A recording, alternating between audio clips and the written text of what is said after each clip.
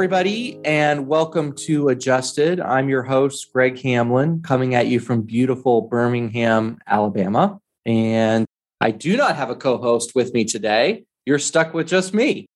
We are recording a bonus episode as we take a little break between seasons, but didn't want you to forget about us. And so what we thought we would do is do a countdown of the top 10 best moments / quotes in Adjusted after almost 2 years of this adventure that we've been on together. And so I wanted to kind of take you through that and count down from 10 down to number 1, my favorite moments and quotes on Adjusted. So number 10 on the list came from episode 18. And this was when I had the opportunity to sit down with our president, now chairman, Chan Cox, to talk about his journey in starting American Mining and then eventually having it become a Berkeley company and then pivot away from coal into the high hazard that we're in now. But the segment that we were focused on, the coal mining industry, went through some very dramatic changes that were a part of the Affordable Care Act, which was passed in 2010. Basically, coal miners are susceptible to a disease called black lung. And black lung is caused by inhaling coal dust, and it can be disabling if you inhale a lot of it. And we had successfully underwritten this for, 25 years, I guess. But there was legislation in the Affordable Care Act that made it much easier for a coal miner to get a black lung claim awarded. And to be candid, it was really turned into an entitlement program as opposed to a loss exposure. And we simply could not continue to underwrite that class of business at a profit. So we in 2015, 2016, we had some real come to Jesus moments about our future. And the more we analyzed it, we realized that insuring mining was really insuring high hazard businesses, businesses that were highly regulated. Most of the employees were highly skilled and highly compensated. So we began thinking out of the box of other types of businesses that had that characteristics. And so our pivot to our high hazard focus really started in 2015. We appointed a long-term planning committee that I basically gave carte blanche to. I said, I'm not going to sit in. I don't want to restrict the thinking, the idea gathering. And I said, you can come up with anything except I'm not going to change the name of the company. And I ended up eating my words. Yeah, I don't think we've said that, but the company's name was American Mining Insurance, correct? That's right. But we had a very good committee. It was very different skill sets represented on the group. In fact, Allison was one of them. And they came up with a plan to, we had to really jettison about 3/4 of our premium revenue. So it was a really big decision to do that. And we ended up changing the name a few years later. I absolutely love that clip from Chan. You know, when he talks about how hard it is and the decisions he made to pivot and thinking outside the box, that really strikes a chord with me in that I think that's sometimes the hardest thing to do is to stop what we're doing and think about where we're at and understand when what we were doing, which was working in the past, is no longer working and that we have to change. And so his ability to realize that and change really stands out to me. The other thing I really liked is he actually admitted he was wrong. I know how strongly he felt about not changing the company name from American Mining to Berkeley Industrial Comp. And I think a good leader understands when they're wrong and admits to it. And I like that moment too, where he says, you know, as hard as it is, I have to admit I was wrong. And we changed and it was confusing to people if we had kept that name. So several things that really stood out to me there. So that's the number 10 moment with Chan Cox talking about pivoting, thinking outside the box, and admitting that he was wrong. So number 9 on the list comes from episode 30 with Bob Wilson from this latest season. He is the CEO of workerscompensation.com. And together we sat down and really talked about what could change in the marketplace and workers' compensation, like how workers' compensation could look different going forward. And I was impressed, one, with Bob's energy, but also he comes from a pretty unique viewpoint in that he is providing a resource to all carriers and employers for forms and making sure that people are following the correct regulations, which gives them the ability to kind of look at things from a different angle than a carrier or an employer. So I really enjoyed his take on things. I'm going to share that with you now. We should market ourselves to new employees as an industry that can restore broken lives. We can actually take a broken life and help restore it. I think a lot of it is our own language. You know, if you're coming out of high school, especially or college, generations coming out of school now, they say, you know, they want to make a difference in the world. They want to have a difference. Well, you can do that if you want to take someone whose life has been injured and make it better. That's something. But when you talk about being an adjuster who processes claims, it loses something. So as you can see, I think what really stood out to me in that quote was just how important it is that we really focus on what we're all about, the why behind workers' compensation, which is restoring broken lives. And I really like that Bob took the time to talk about that and focused on that, because I think sometimes we can get so caught up on how do we be successful as a business that we forget that our mission really in this industry is to restore broken lives. And if we remember that, it can change the tenor of how we talk about our injured workers and how we talk about what our adjusters do from a day-to-day basis. So really like Bob and his thoughts there on that. And if you haven't heard that episode, it's definitely one to check out. So coming in at number 8, and I'm going to try to say her name correctly, but I believe it's Tendeka Namvedi, and she is the director of Q Grads at QuestPro. And she has so much energy. So for somebody to interview on the podcast, I really enjoyed how passionate she was. And I feel like this quote really helps to highlight her passion about bringing people into the industry. We know right now that we are facing what some call the silver tsunami as an entire generation of baby boomers retires.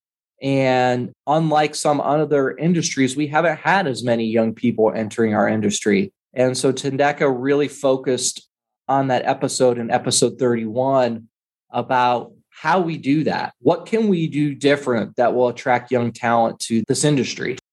Companies really need to take a look within themselves, and they need to make their companies a better place to work, right?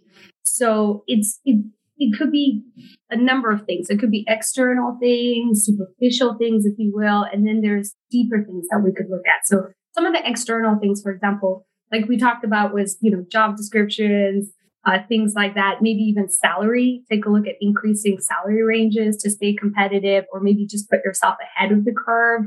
Even if that means just adding a couple extra $1,000, to the roles, including entry-level roles, so you could capture that population as well. You could take a look at office space. Is your company one of those companies where you're still forcing everyone to come into work every day?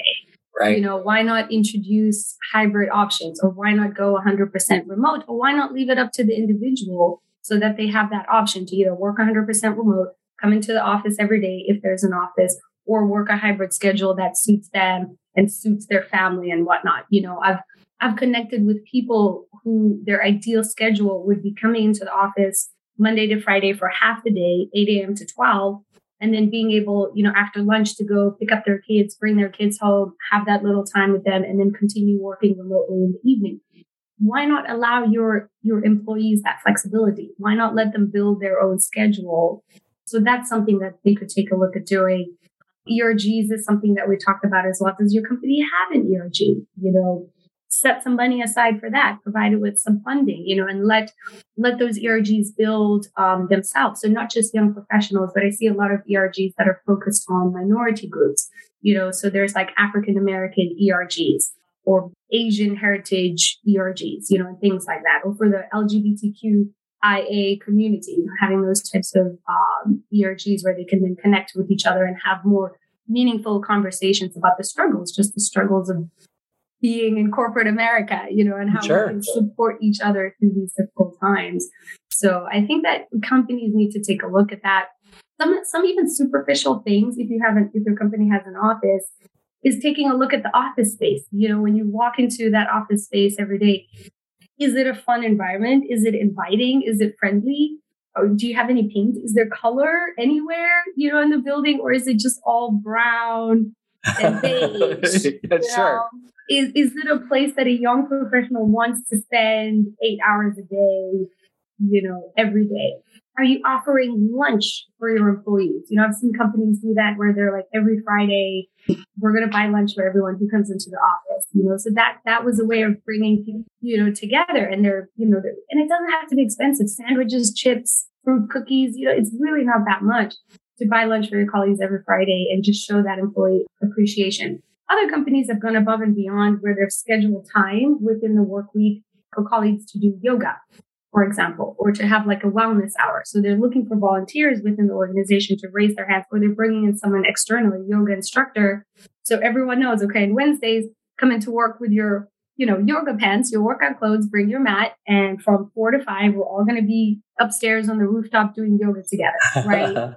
How cool is that? Yeah. So it doesn't have to be a huge overhaul. It's just small things where if you focus more on the employee and the employee experience and think about how you can enhance that, that's going to increase your retention. Because now that the person's going to think twice, if they get another job offer, they're going to be like, is this company offering yoga on the rooftops every Wednesday? I'm going to think twice before I accept that job offer.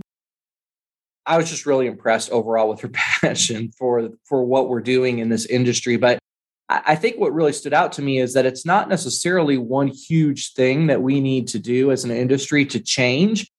It's a lot of little things that together can make an impact. And I think that's what stood out to me was, we think of these big, huge ideas, and actually it's probably a lot of little changes that need to happen that will bring in some of the young talent that our industry needs, whether that's hybrid options, inclusion, flexible schedules, fun environments, office color. And I think that really stood out to me, that she just being open to all the different ways that we could do business to make the work environment a place where young people want to start their careers and want to spend their time. So definitely one of my favorite episodes, and really one of my favorite people to interview, just because of the energy she brings to everything she does. So coming in at number 7 is episode 37 with Jamie Odom. And this was an interesting one because up until this episode, we had not interviewed an injured worker that was one of our injured workers who had recovered from a catastrophic injury. And so while we had spoken to many people engaged in workers' compensation, whether that be through a vendor relationship or even thought leaders in the industry, we had not heard from someone who was actually hurt in a work comp injury that was one of our employees that we insured. And so this was a great episode, and it really stood out to me. I want to share this with you, the importance of mindset and setting goals to overcoming a catastrophic injury. So I'll share that with you now. I got frustrated a lot because, of course, I'm just one always not ever ask for help, or if I do, I need it bad.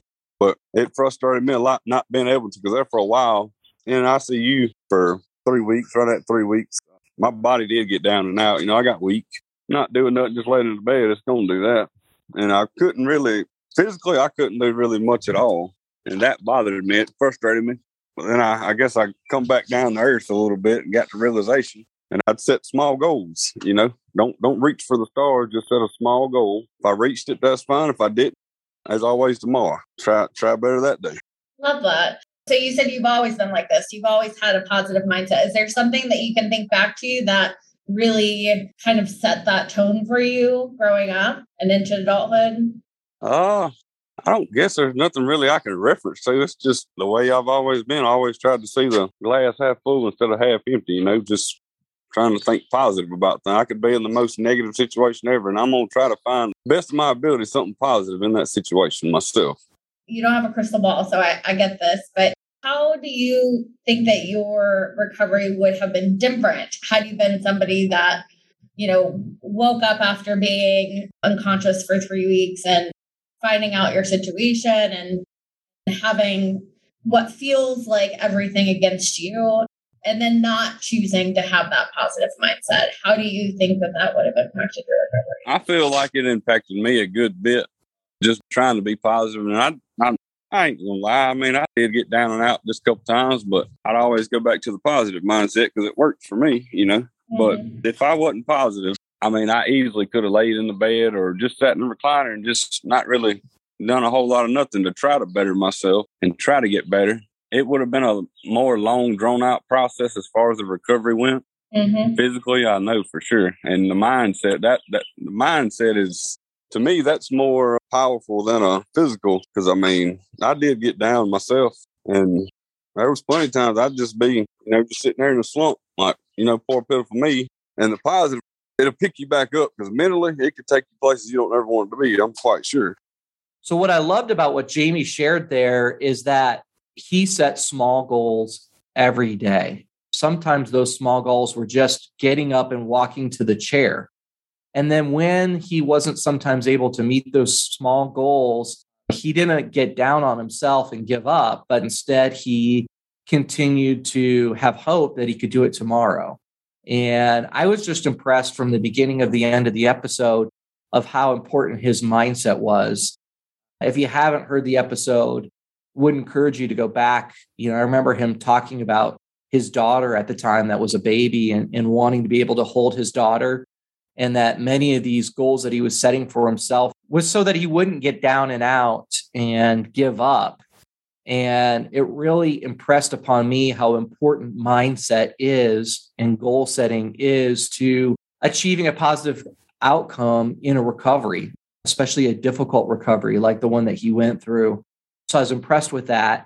And I think there's a lot of takeaways probably for my own life and others to think about what is our mindset and what are we doing with the small goals we set each day to help us achieve our bigger dreams.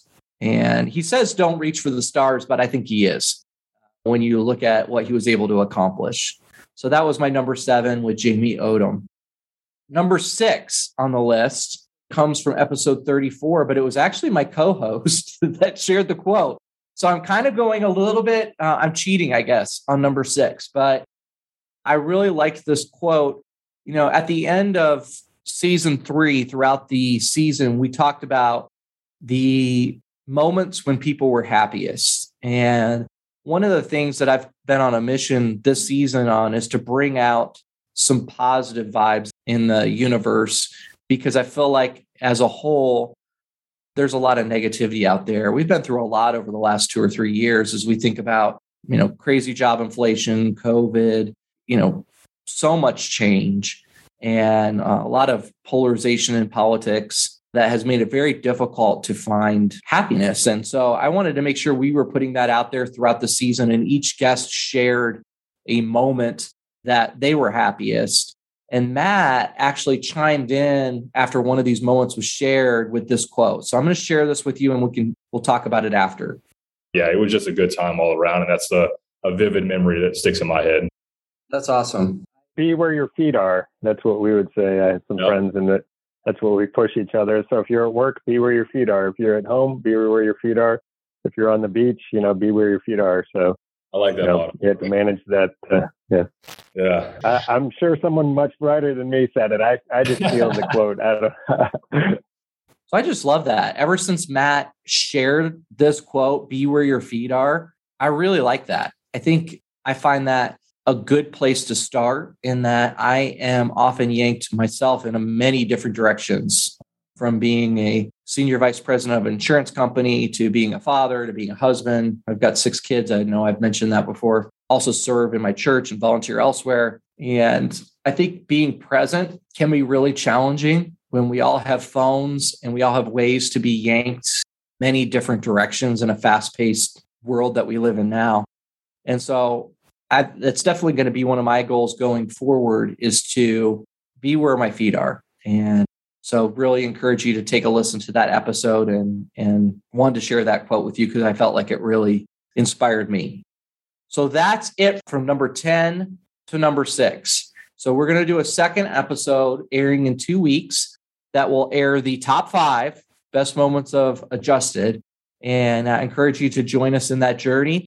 And as we gear up for another season, feel free to go back and catch some of those episodes that you haven't listened to. And maybe one of these quotes inspires you to go back to a particular one and take a listen. So thanks again for all your support. I'm excited for season 4. We've got some neat things in store, and I encourage you to just follow along.